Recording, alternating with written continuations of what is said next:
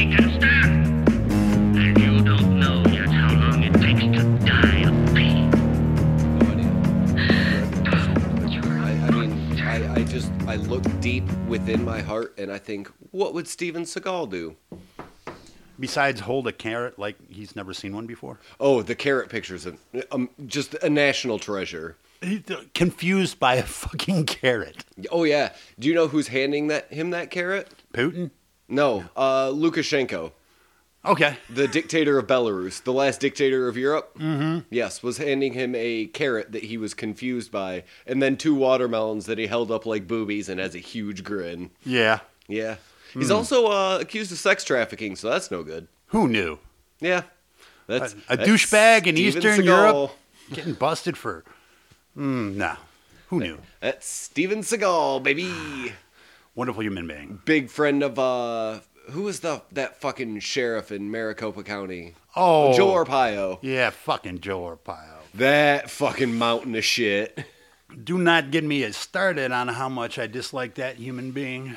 And, I don't know, man. How do you feel about Steven Seagal? Because there are a few of his movies that I'll watch, but not for him.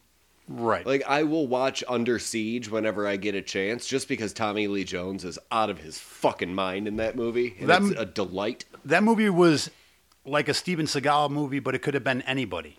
It could have been anybody in that particular role that happened to have an action, series behind his name. So that's why it worked. So Gary Busey's great in that movie. Which one is it? Marked for Death? That's the one where they're taking on the Jamaican drug lords. Okay, no, the other one. The other one where, oh God, the guy from... where he's in the coma? I think Hard so. to Kill? Though, yeah, the guy from Colors. The mustache played Joe Morgan. I don't remember... Anyway, the Hard to bad guy Kill was that well. Kind of heavier set dude with a big mustache, real douchebag. I mean, this sounds about right for a Steven Seagal movie. That's the only one I liked. And the only reason I watched him to even begin with is because I'd never heard of Aikido before, and I'm fascinated by any kind of martial arts. That made-up martial art. I've never seen Aikido used in a combat situation, but it looked... Because you can't. It's impossible to do unless you have a partner who is willing to flip around 6 times because you twisted the wrist a little. Fair enough. So it's bullshido. Yes, it is full-on bullshit. The other Seagal movie that I will watch just because is The Glimmer Man with him and DMX. Glimmer Man! Because it's such a piece of shit that, yeah. I'll watch Glimmer Man. Why would I not? Fair enough. So you've just named 5 Steven Seagal movies that you would watch. Yeah, I mean, no, I was giving you the names of a few of those. I was providing titles. Mm-hmm.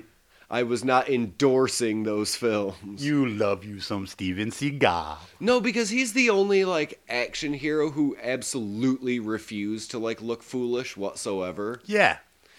Did you, what is it?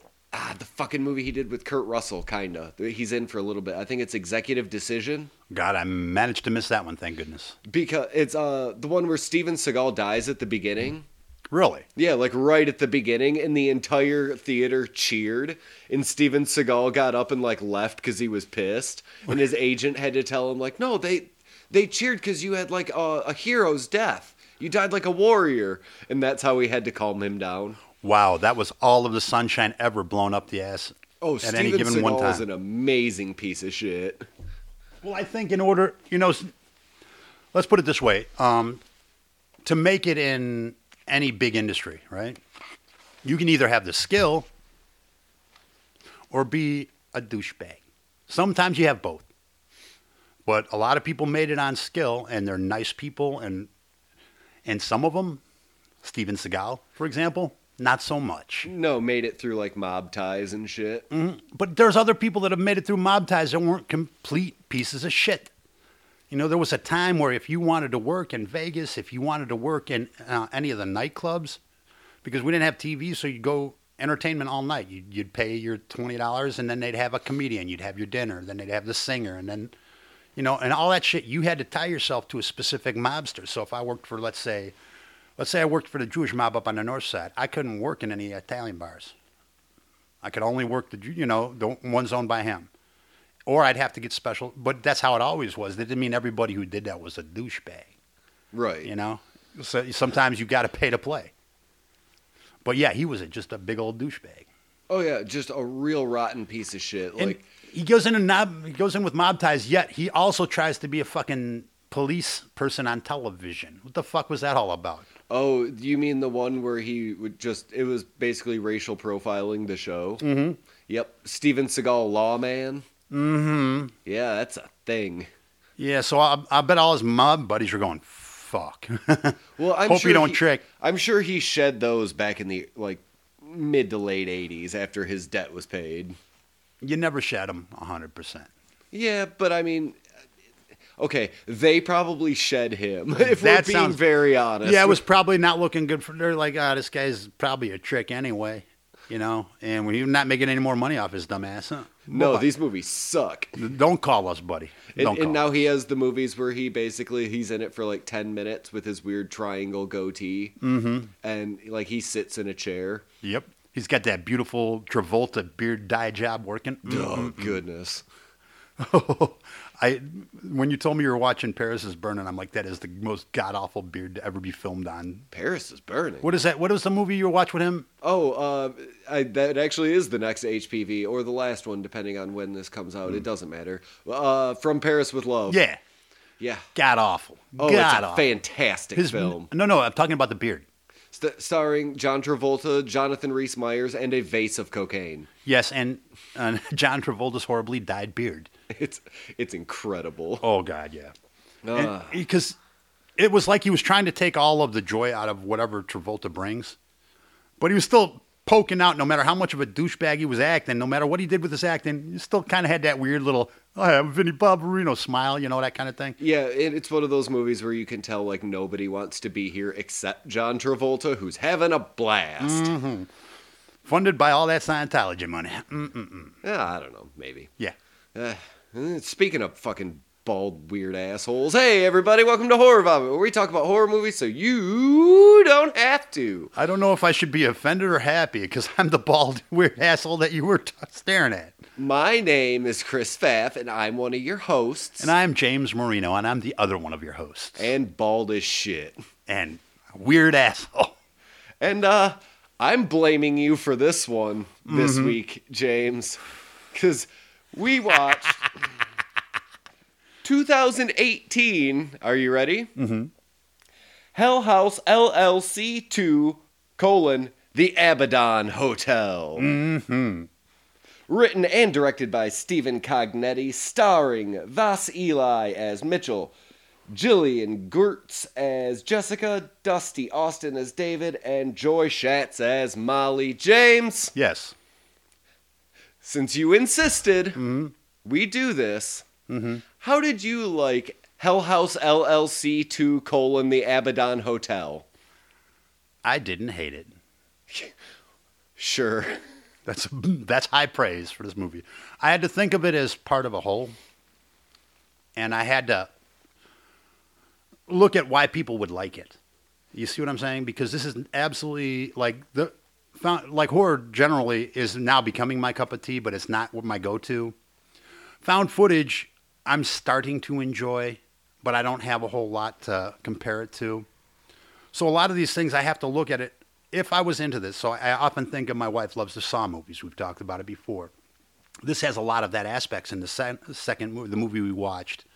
And I think the movie we watched suffered from being the center of a trilogy. Yeah. Okay?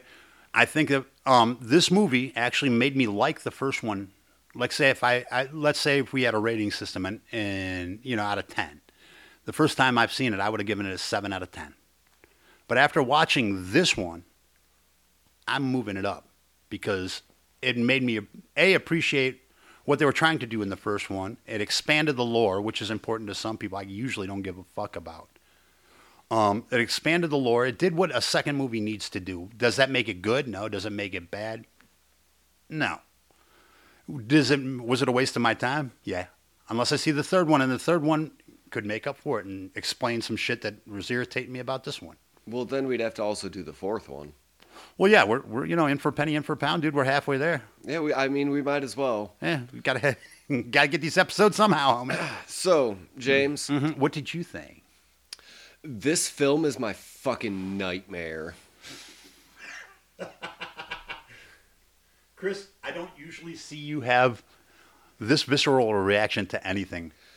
There is. So here's my guess. And I did no research because I wasn't interested enough to actually find out. But here's my guess.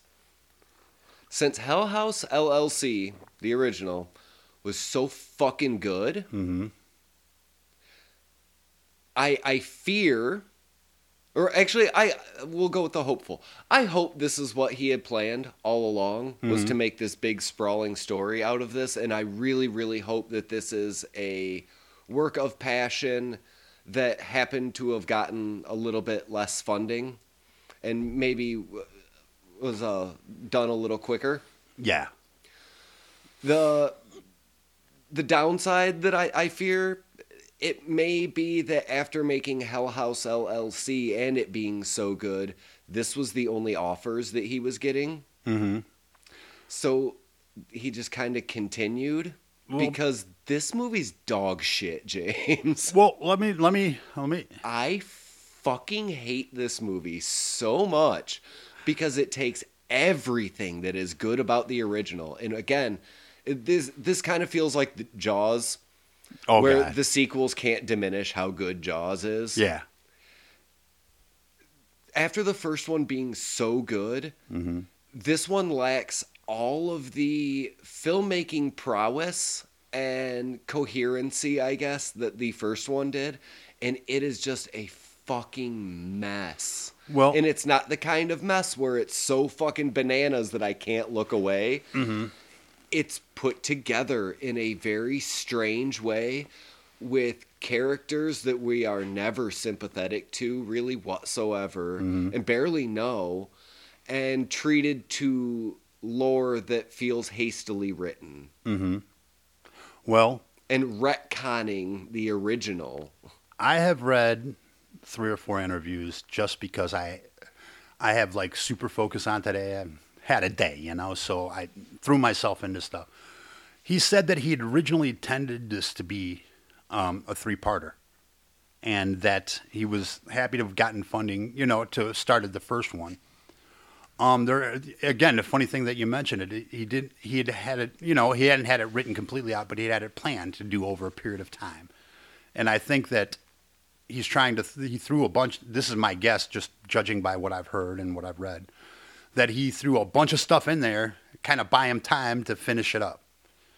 But he had intended to be a trilogy, he said, from the beginning. He wanted it to be like one movie, in 3 parts, as opposed to, if you, instead of thinking about it as 3 different movies, he wants to, to be seen as one big thing. Like effectively like a Netflix miniseries. Exactly. Where it's like 1.5 hour episodes, but same story. Right. Kind of like they did with Sherlock Holmes. Sure.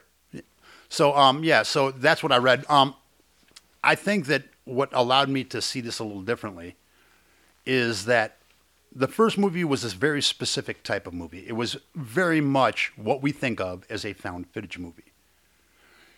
There's only so much sustain you can get with found footage, okay? So you have to expand it, or you have to turn it into a different kind of movie. This is a different kind of movie. The conceit is that it is indeed a found footage, but it's more of a demon whodunit, and you're left to find out the pieces, and it's more of a detective-y thing. Yes, you're getting the gore, you're getting the thing, but I find the reason that people like the Saw and like the lore is they like tying it together. They like, connecting that. I like it to a certain extent in small little bits in a movie. If they spoon feed me a little bit, I love that. They reward me for catching the glimpse in here. This movie is not for people like me. This movie is for, I game, and there are some people who just enjoy the game. They play it and whatever. There are some that need to know every little bit of history, why this particular magic item was in this area because it made this happen later. And they extrapolate and they put in it. And that's what this movie has become. This movie has become a vessel for me to put in all my little conspiracy theories, all the things that I thought of from the first movie, and make me wonder about the next one. So as a piece, it's kind of feels unfinished and unformed, which would tend to bother me. But I know there's another one behind it. So I'm kind of hanging out to see. The third movie is going to prove whether this movie was decent or not to me. If in the third movie everything was just a waste of time, then I will grant you that he had the sophomore slump and he was figuring out what the fuck he was going to do, and I'm not going to spend as much time because I got to write. That could have, I don't know, I was not there, but we know how it feels.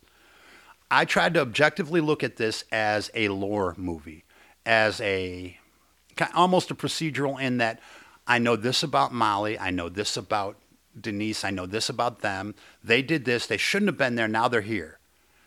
And I'm putting those things together. So it occupied me that way, because if I was just watching it as a found footage movie, I'd have kicked the fucking screen. Because all they did with this movie is everything that we've seen. But worse. Right. Like when one of the first scares, when the newscaster is standing in front of the Abaddon and she's doing the broadcast and they show the behind the scenes. Mm-hmm. In the original Hell House LLC, you wouldn't have seen it in the original shot. They would have pointed it out, which I guess is still kind of cheap, whatever, but it adds to the documentary feel. Right. Here they just had what was clearly a ghoul just standing, just in broad daylight, right out in the open. There was no scare factor. It felt like it was done hurriedly, whereas Hell House LLC, the original, feels like it took its time with the scares to get them right. And all of the jump scares and the whatever else felt very earned, whereas this felt like, oh, it worked the first time, just plop it in. I think the only time I was effectively scared in the whole movie, the one that really got me, and it was probably the simplest to shoot, is going down the hallway, is that Molly or Emma, I forgot which one, sitting on the ground talking to their mother on the phone. And they're talking, oh no, this, whatever. Then all they did was just pitch the voice down. Well, of course I'm dead. I was like, yeah. And when they kept going, that actually got me, because again, it is the same thing, but I'm not paying attention to the scares in this movie. I didn't give a fuck about the scares in this movie. I gave a fuck about every hint about the Abaddon in this movie. Well, and the reason that you didn't care about the scares is because there were barely any and they were not very well done. Again, they just feel rushed. Like if they'd have taken an extra hour to set them up and kind of think about the shots that they were getting. Or tied it to the first movie even more. Right, but I'm just talking about your filmmaking, your scares. Because, I mean, in the original Hell House, there is a game that they play kind of frequently where they are, they will survey an entire room effectively. And then, that little thing where you notice like, oh shit, did that move? They do that a lot of times in this film. But the reason that it doesn't work is because they're doing very obvious camera pans to look at the rest of the room when there's no reason to. It doesn't feel natural. So instead of having that game to play, they're kind of just pointing at it. And not, did you notice? Like, no, we're going to show you explicitly because it worked the last time. Well, I think what happens too is in this one, it's more important that we notice. Before, we're rewarded for not noticing. Oh shit. This one, we're supposed to notice things. Because we have been kind of trained in the first one to look for things. Not only are they going to show us, but whatever they show us that it doesn't seem important now, it should come up in the third movie. And that's the only thing, again, that can save it. Because, again, we're talking about a difference in style of movie. The conceit is that this is a found footage film. But, again, it cannot sustain. It has to be something else. And I think that's what you're bristling against. It was shot pretty much the same. I would say the acting in this one was a little worse. Yes. Except when, was it Molly, the blonde one? Denise. Jessica. Oh, Jessica. Okay, when she was being regular Jessica, fuck her. Are you talking about the blonde one that was a reporter, I think? Yeah, okay. Yeah. Not the news anchor, the investigator. The investigator. Okay. The one that went with them. Yes. Okay. When she was just being her and talking at the bar, it left a bad actor taste in my mouth. But when she was afraid and when she was possessed and everything, that was the only thing that existed on screen. Again, maybe compared to the other acting I'd seen, that made it look even better. But when she was freaking out at that table with the bruises and shit, and I'm like, and the snot's coming out of the nose, I'm like, damn, that's good. Right, and the only problem I have with those, she is good in those scenes. I will grant her that. She is excellent in those shots. The lighting in that is off.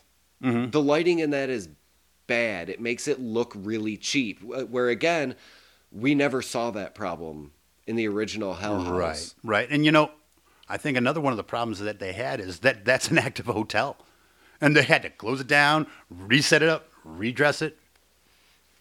And the other thing, like, immediately when they have the 3 panelists on the talk show deal. I knew the end of the movie the minute I heard that guy talk. But they keep coming back to it. And like I said, I guess everything is supposed to be edited and done by the Russell Wynn group or whatever, but it makes it so confusing. Like, why are we back to this? Because remember when one of the things that I said about LLC is that the way there was never a rhythm to it, there was never a feeling of settled, and that a lot of times, like the sense of place. And I love the fact that they explained in this movie, and this was something I enjoyed too, was it was based on the H.H. Holmes house, and I thought that was a lovely bit of lore. But you know, it was very confusing geographically. And then the way they shot it, and there was no real rhythm to the movie. This one has a more studied rhythm because it's supposed to have been put out by the Wynn Group. So it doesn't have that same sense of frenetic. It doesn't have that same sense of, holy shit, where am I? What time is it? What's going on? No, it feels like they wrote a script where they said, we need a scare every 2 pages. Exactly. Where we need to put something in to keep us engaged rather than letting us get acquainted with these characters through them just being together. And like I said, some of the writing seems way, way off. Like when they first go and meet Mitchell at like his apartment or whatever, and he's laying the ground rules for, okay, I will go with you, but here's the deal. You do what I say, you do what I say when I say it. If anything kicks off, we get up and leave. No questions asked. We get up and we go. Well, we're bringing our camera. That's not negotiable. Okay. Yeah. And then he immediately makes some other concession. Like, no, you just contradicted your character in like within 30 seconds. That's bad writing. And did you feel like, how do I want to say this eloquently? Like you could tell it was all from one writer? Like the line deliveries were fine, but all of the lines felt like they were written by the same person. Yeah, they call that written in single voice, or that's what I've been told. And you will find that a lot. Yeah, this probably was helmed mainly by him then. And the other time he probably had. Okay. I happened to just catch a bit of the credits. Written and directed, obviously, by Stephen Cognetti. Do you know how many producers and whoever with the last name Cognetti were tied to this? Quite a few. Several. Can you imagine how many? No, there will be 0 Marinos on any of my film credit because we're all broke as fuck. But if my family was funding my movie, they'd all get gigantic ads. They'd be bigger than the stars. Right, and there's a couple other just wonky things. Again, with the talk show panel that is just keeps coming back to that, wasting a lot of time when they would be on this daytime program showing videos of people who died in a house. No, that again, it's shoehorned in there because they needed to fill time. We see 3 or 4 independent videos with none of the characters from our film in it. And you know what bothered me the most? There was no tie-in. Okay, remember when they flash back to the kid playing that song and saying he's got a date at the Abaddon? Yep. That makes, if you follow any logic, any stream of logic at all, there's no way. Because they were 3 separate things, and at no time were any of those people connected. Or the house, the thing. So why would it be the same song? And here's where we get into my biggest problem with all of this. I have other things too, but since you already kind of brought it up, they're just doing The Shining. Oh, God, yeah. Didn't notice He just turned it into the Overlook, where it calls Jack to it. Oh, okay. Okay. Well, I'm disliking it a little more now. Yeah. But again, and instead of The Shining being the Force, and, obviously the film's named after it, but it's the supernatural force that calls Jack and keeps him in this weird time loop, yada, yada, yada, The Shining. Instead of it being like a supernatural force, it's just a dude in this movie. yeah. And the one thing I did enjoy about this movie, too, is the cult leader, they're fine. But I love I like the way that they describe hell. Like when they're talking about it, the concept of he loves to burn, all that kind of stuff. That kind of drew me into it a little bit more, again, from the lore aspect, because I've not seen it put that way. Traditionally, when the cult leader succumbs to whatever the force is, it's bad for them. Okay? At no point is it ever bad for that motherfucker. At all. It's just like every time he even thinks about the lake of fire, he just gets that little smile on his face. And I enjoyed that because to me, that's a juxtaposition of what I'm used to seeing. And I think the difference, again, between you're watching it and me watching it is I don't have the background in it. I see what they're doing, and I saw what they're doing while it was happening instead of after the fact. Because sometimes I have to reconfigure everything I just thought because I missed one big thing. Today I didn't. I'm like, oh, they're setting it up, and I get what they're doing. So I'm reserving my judgment, again, till like the third one. And if Lake of Fire doesn't answer about 3 or 4 things or show me why you showed me this, then this whole series can go fuck itself except for the first one. Mm-hmm. But it could redeem itself. I don't know, and I'm kind of curious to find out. Because, again, I don't hate it. I don't like it. I might like it upon seeing the third one. So I do want to illustrate why I'm having such a big problem with the recurrence of the daytime television show panel. And the main reason that it bothers me so much is because they kill the paranormal investigator immediately. Mm-hmm. Have him be part of the movie at least, because he's in a few of the shots at the beginning where they're at the taping of this show. Then he shows up at the Abaddon while they're breaking in, and then he's killed immediately. He and his cameraman are just gone from the film, except for in those weird throwbacks. Like, well, then you didn't need him here at all. Comic relief. But he wasn't. I laughed several times. Just how fucking cheesy he was. When he was talking about, the ghosts want us here. I thought that was funny as shit. Or like the long, and speaking of the, we're going to show this video that these people took, whatever. Mm-hmm. Like the gay couple that picks up the hitchhiker. Well, none of that really mattered. We didn't know who any of these characters are. Mm-mm. And it's just another occurrence of, well, look at this other thing that happened at the Abaddon Hotel. Again, if they don't sew these things up and give us more information, because right now I'm on the information trail. It's like, okay, either they tie it up or they just fucked us for this entire movie. See, right now you're still feeling fucked. I'm reserving. I've seen this movie before. I've seen about half of the third one too. Okay, and didn't redeem so far?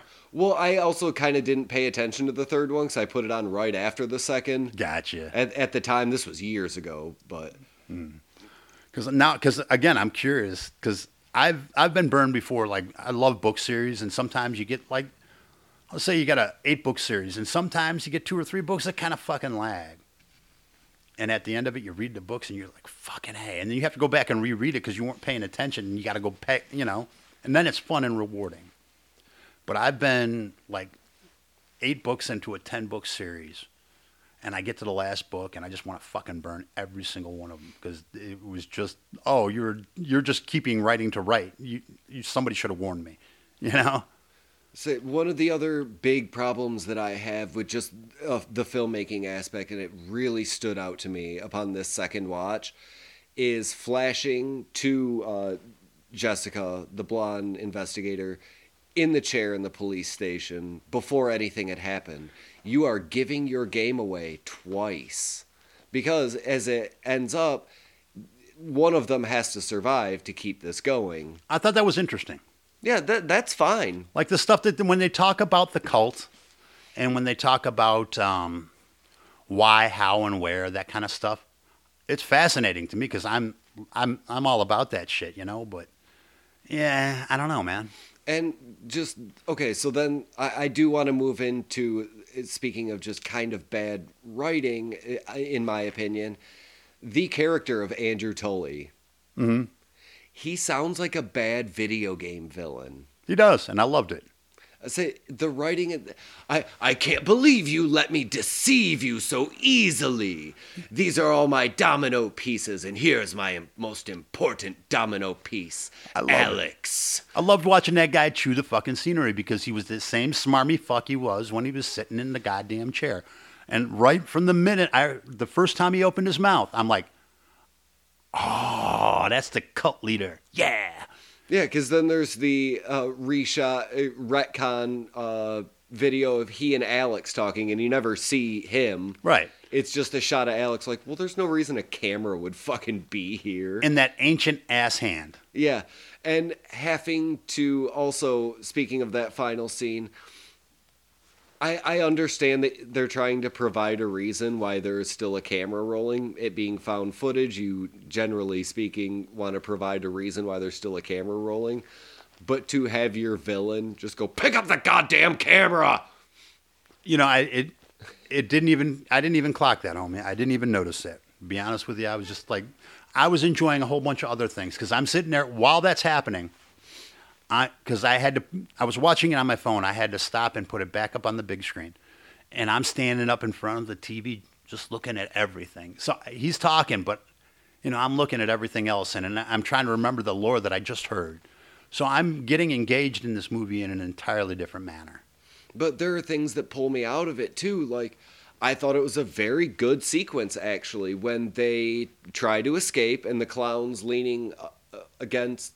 not against the door, but against the wall next to the open door, their exit. Yep. And as soon as they approach, it moves, and they run like shit, of course, and through this goddamn maze of a hotel, finally up the stairs and into this room. And was it 2C? Yeah, and they push the bureau in front of the door. Mm-hmm. Now, what takes me out of it is when they had just found a bunch of random tapes in the basement. Yeah. And the video guy just somehow has an adapter for every single kind of tape so he can sit and watch them with earphones. And while they are in the scariest situation that you could possibly have ever been in your life, mm-hmm. he's just like documenting and marking tapes. But he was also the only, at that, I think that was, to me, I was like, oh, that's his trauma response. He's getting to work. Because the whole time I wasn't even thinking about him. The way they framed that, right? They were over on one side, and almost a whole half a screen, and in the little corner, you see what's-her-butt sitting there, right? And I'm staring. I'm waiting for her eyes to flip out. I'm waiting for anything, and I'm just staring, and and it was kind of funny to me that nothing happened to her at that moment. You know, there was nothing supernatural, nothing demonic, but I've been trained to look for something demonic, and I just thought that was kind of a clever little thing to mess with me. Right. And then I had to pause the movie because I was trying my best to figure out what the fuck they were talking about. Because the lights kill during that scene when they're in the room, right. 2C. Lights come back on, Molly's missing. We got to go find her. We got to go find her. We got to go find her. So then Mitchell and Jessica stop him and say, well, hold on, we're going to do this. Just don't be stupid about this. Don't be stupid. Don't be rash. Well, what are you talking about? This dialogue doesn't make any goddamn sense. Like, I had to rewind it and see if there was something that I missed. Again, there's just those little touches that, like, this feels rushed as hell. Mm-hmm. And again, it's the stilted dialogue. I've been trained in other movies to go, oh, stilted dialogue. That's going to mean something in the fourth one. That, you know, because, again, I'm using the Saw allegory. You know, every time you heard somebody say something, anything, even if it was completely out of place, you're like, oh, was that Jigsaw that made them say that? Or was that this? Or did they mean this? Or, you know, and so my brain was, again, jumping to those types of things because I don't like to have my time wasted, and I think I invent things to make me like it. you know. But this is kind of interesting. This is the first time in a long time we have had, this big a gap between our opinions. Yeah, there's just little things because the original Hell House LLC feels just almost perfectly crafted. Down to every aspect of it. The dialogue, the writing, the acting, everything is spot on for you feeling like those are people. And that you are in this situation that you do not want to be in. Mm-hmm. At no point during this film, except for, again, when they were being chased through the house, or the part where Molly shows up, because... That fucked with me, too. Yeah, I really like that. I thought that was a smart way to get your character that you intentionally left behind, because I thought it was stupid. Like, well, why would they come all the way here and then leave her by a car in a cornfield? Don't have her sit by a car in a cornfield. Just have her drive somewhere else. Mm-hmm. The fuck are you doing? But, again, it serves a function. It's fine. Because she hears a false frequency, I guess, over the radio that told her that she needed to be inside. That they needed her in there.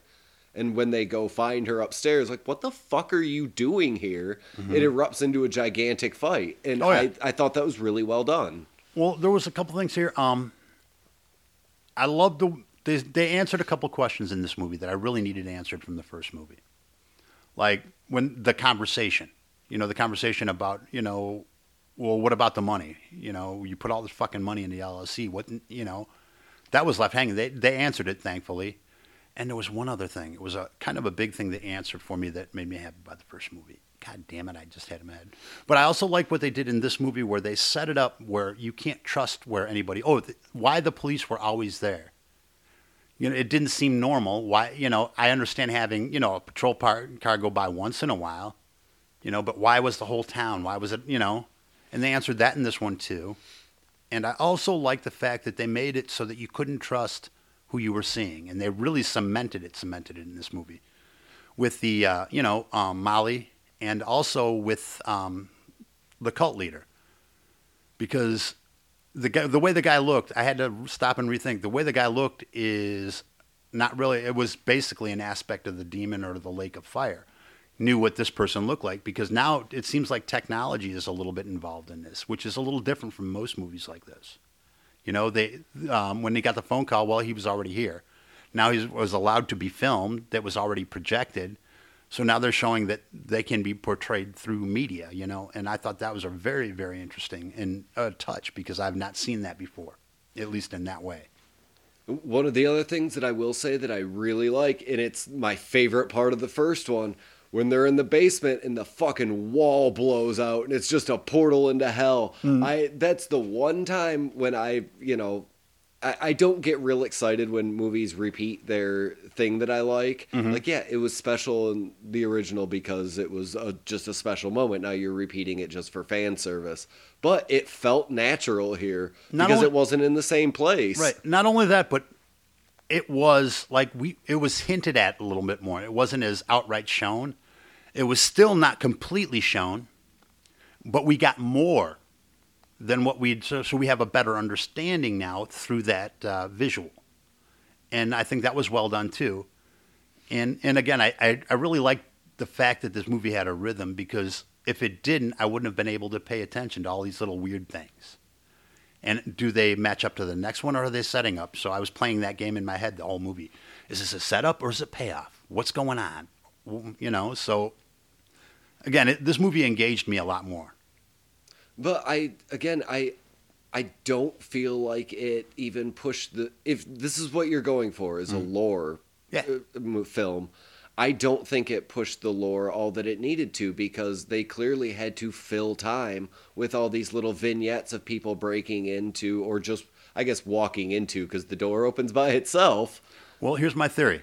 Just came up with it on the spot. He had a half-ass idea to do a trilogy. He knew kind of how it was going to end. He had some really cool stuff that he was going to put in there. But he only gets to make one movie. Okay, make the movie. It's successful. Fuck me running. Right. Shit, I need to have all this go together. I need more time. That actually makes a lot of sense. And again, I hope that he had enough time to make it worth my while.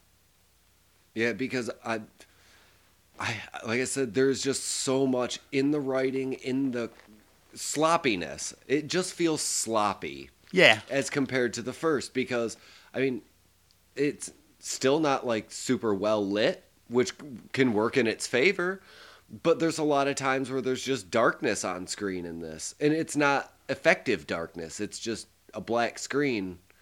And okay, can we move this along a little quicker? Because it's been 8 to 10 seconds, which sounds like a small gripe, but when you're sitting watching a blank screen for 8 to 10 seconds in the middle of your horror film, that's a problem. It should be a payoff. Yes. Yeah, I was kind of irritated that the characters that they brought back were meaningless from the first one. Mm-hmm. You know? And the characters they introduced seemed meaningless, except for maybe one or two that seem obvious that there's going to be more with. But like you said, the gay couple at the beginning. I swear to God, they were just trying to be inclusive because there's no reason for that scene. No. You could have introduced it 1,000 other ways and shortened this movie a little bit. In fact, this movie could have done with a little tightening of the belt. Right, but then it's not feature length. You're not producing a feature length film. Oh, if you guess. take out the two kids that break in, the gay couple who follows the hitchhiker inside, and I believe there's a fourth one. Well, I guess you could count the paranormal investigator because he doesn't matter at all to the story. Mm-mm. He's just kind of there for time filler as well. Yeah, again, I like I said, comic relief for me because I thought he was funny as shit. Oh, and I mean, the visual of he and his cameraman hanging from those nooses that weren't in the room before, pretty good. It felt reminiscent, but it was also one of those scenes where they leaned very heavily on nope, we're going to pan all the way across the room. And they do it like 3 times in that. Like, this doesn't feel natural like the first one did. It feels like you're trying to recapture it worked for us before. And they overdid the, is it a person, it is a dummy. Oh, there's eyes. Oh, I'm scared. If they'd have, again, they had a good rhythm to this movie, but if they would have punctuated maybe 3 times, beginning, middle, near the end, it would have been effective. The one time in the dining room was effective, and the clown was effective. There were like 4 or 5 of them for no fucking reason. Yep. So, yeah, I guess, it's suffering from a lot of things. And I don't mean to just harp on this movie because, again, there are some things that are okay, but I really don't like it. And bad effects do not generally pull me out of a film. Mm-hmm. Whatever. Those are bad demon effects. The makeup doesn't look good. It looks sloppy and rushed. Mm-hmm. I think if they would have given this script just a once-over, give it one more polish, take, like I said, an extra 20 minutes per scene to set up, which, again, I'm sure they didn't have the time to do that. Sure, it was run and gun and do what we need to do. But then don't make it. Yeah, because if you're going to change your theme of your movie from an actual found footage movie to a lore movie, you need the time to sharpen your lore. Because I've run campaigns by the seat of my pants that I managed to just yank out and be decent. But if I had the time to set up the lore, like the stuff I'm writing for the game I'm going to run for you one of these years, I've spent no less than 15 hours just making little stuff for you to find and read to, introduce you to the world. But that takes time, and that's a whole different thing. And I find that either do one or the other, because rarely when you do both does it work out. Because lore is important. If you make lore important, it better be important, and you better make it stick with me, and you better pay it off. So that's why I'm saying it would be a bad D&D campaign if the third one doesn't pull it out of a little bit. So we'll see. And it really bothers me when the very first thing that we're introduced to is the story of Jackson Mallet and how he got lost and, eventually killed in the Abaddon Hotel, or at least is missing. Mm-hmm. Yeah, if that is your introduction, loop that back in. Yeah. Have it matter. Because it's just a stray strand of, here's something that happened. No, make the first 5 minutes of your movie matter. They really do. And when you're giving me what seems like effectively an unrelated story as your introduction, I'm not interested. Because once you shift focus onto these other characters, and I go, well, is this coming back? Why isn't this coming back? I had a few again. I had a few like that, but then I had a bunch paid off. But I will make a horrible confession. Every time I heard the name Mallet, I'm a big fan of Third Base. And every time I heard Mallet, I was like, MC Mallet's mother sucks the cactus. And it would run through my brain every time the word mallet came up. So just wanted to share that with you and our listener. Thank you. You only have yourself to blame for this. I know. Because I told you when we did Hell House, that you said, well, let's do the entire film franchise. And I said, I really don't want to. I know, but, I owe you at least one more stinker, so. That's fair.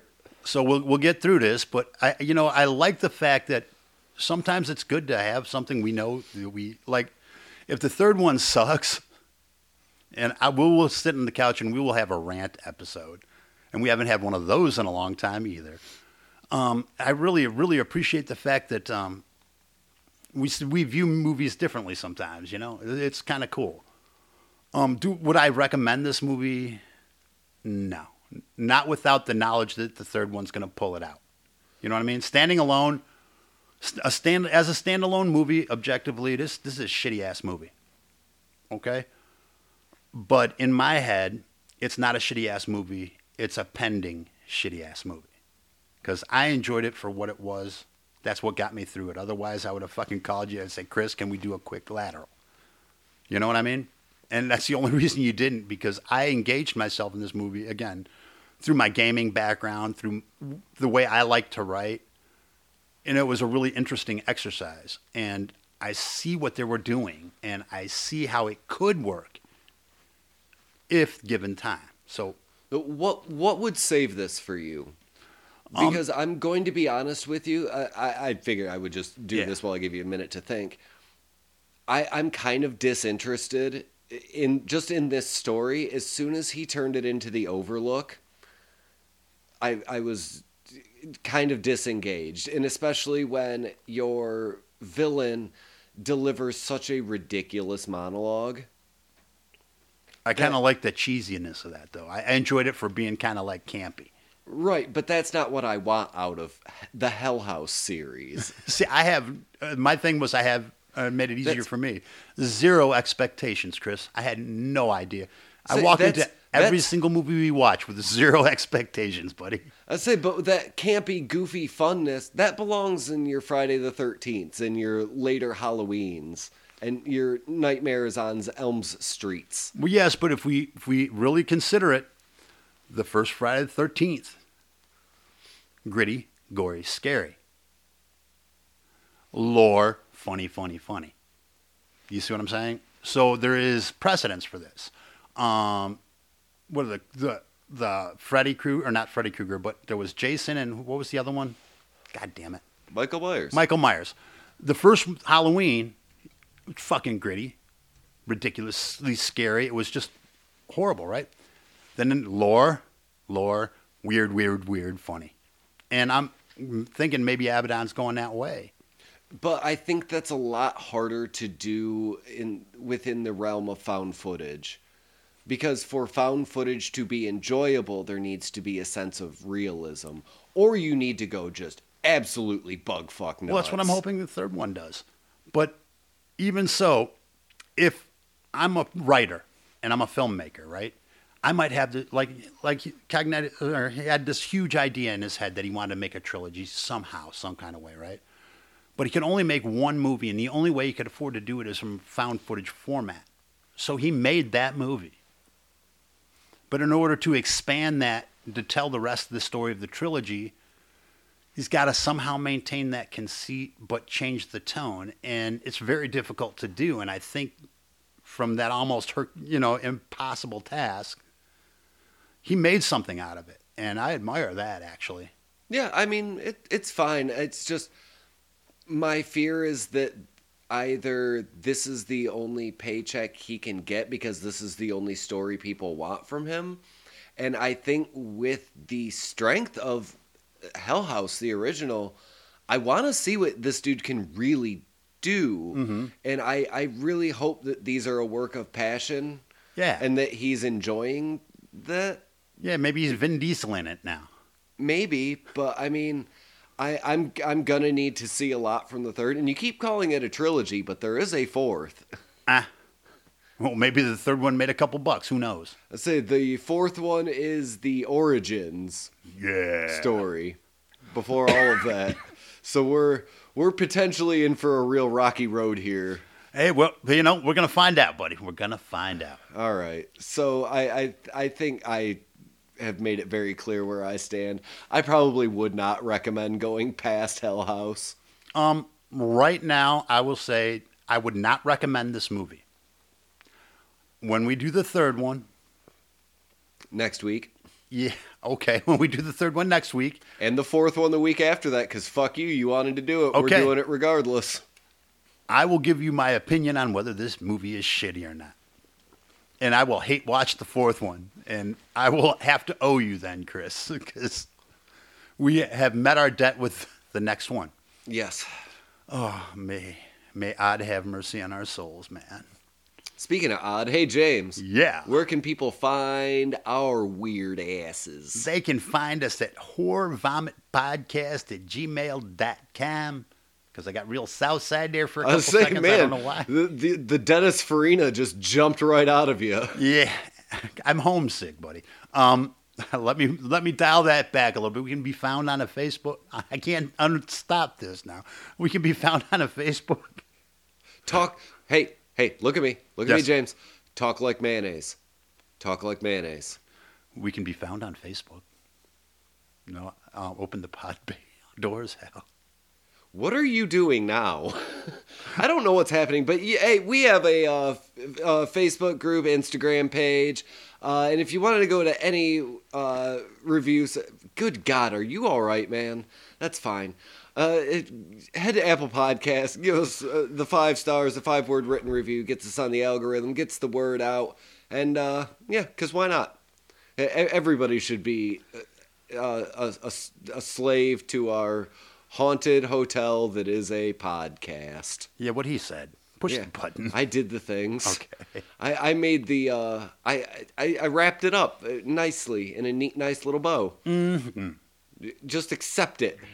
Accept my gift, James. Push the fucking accept button. my Push gift the to goddamn button. you. That spiked part.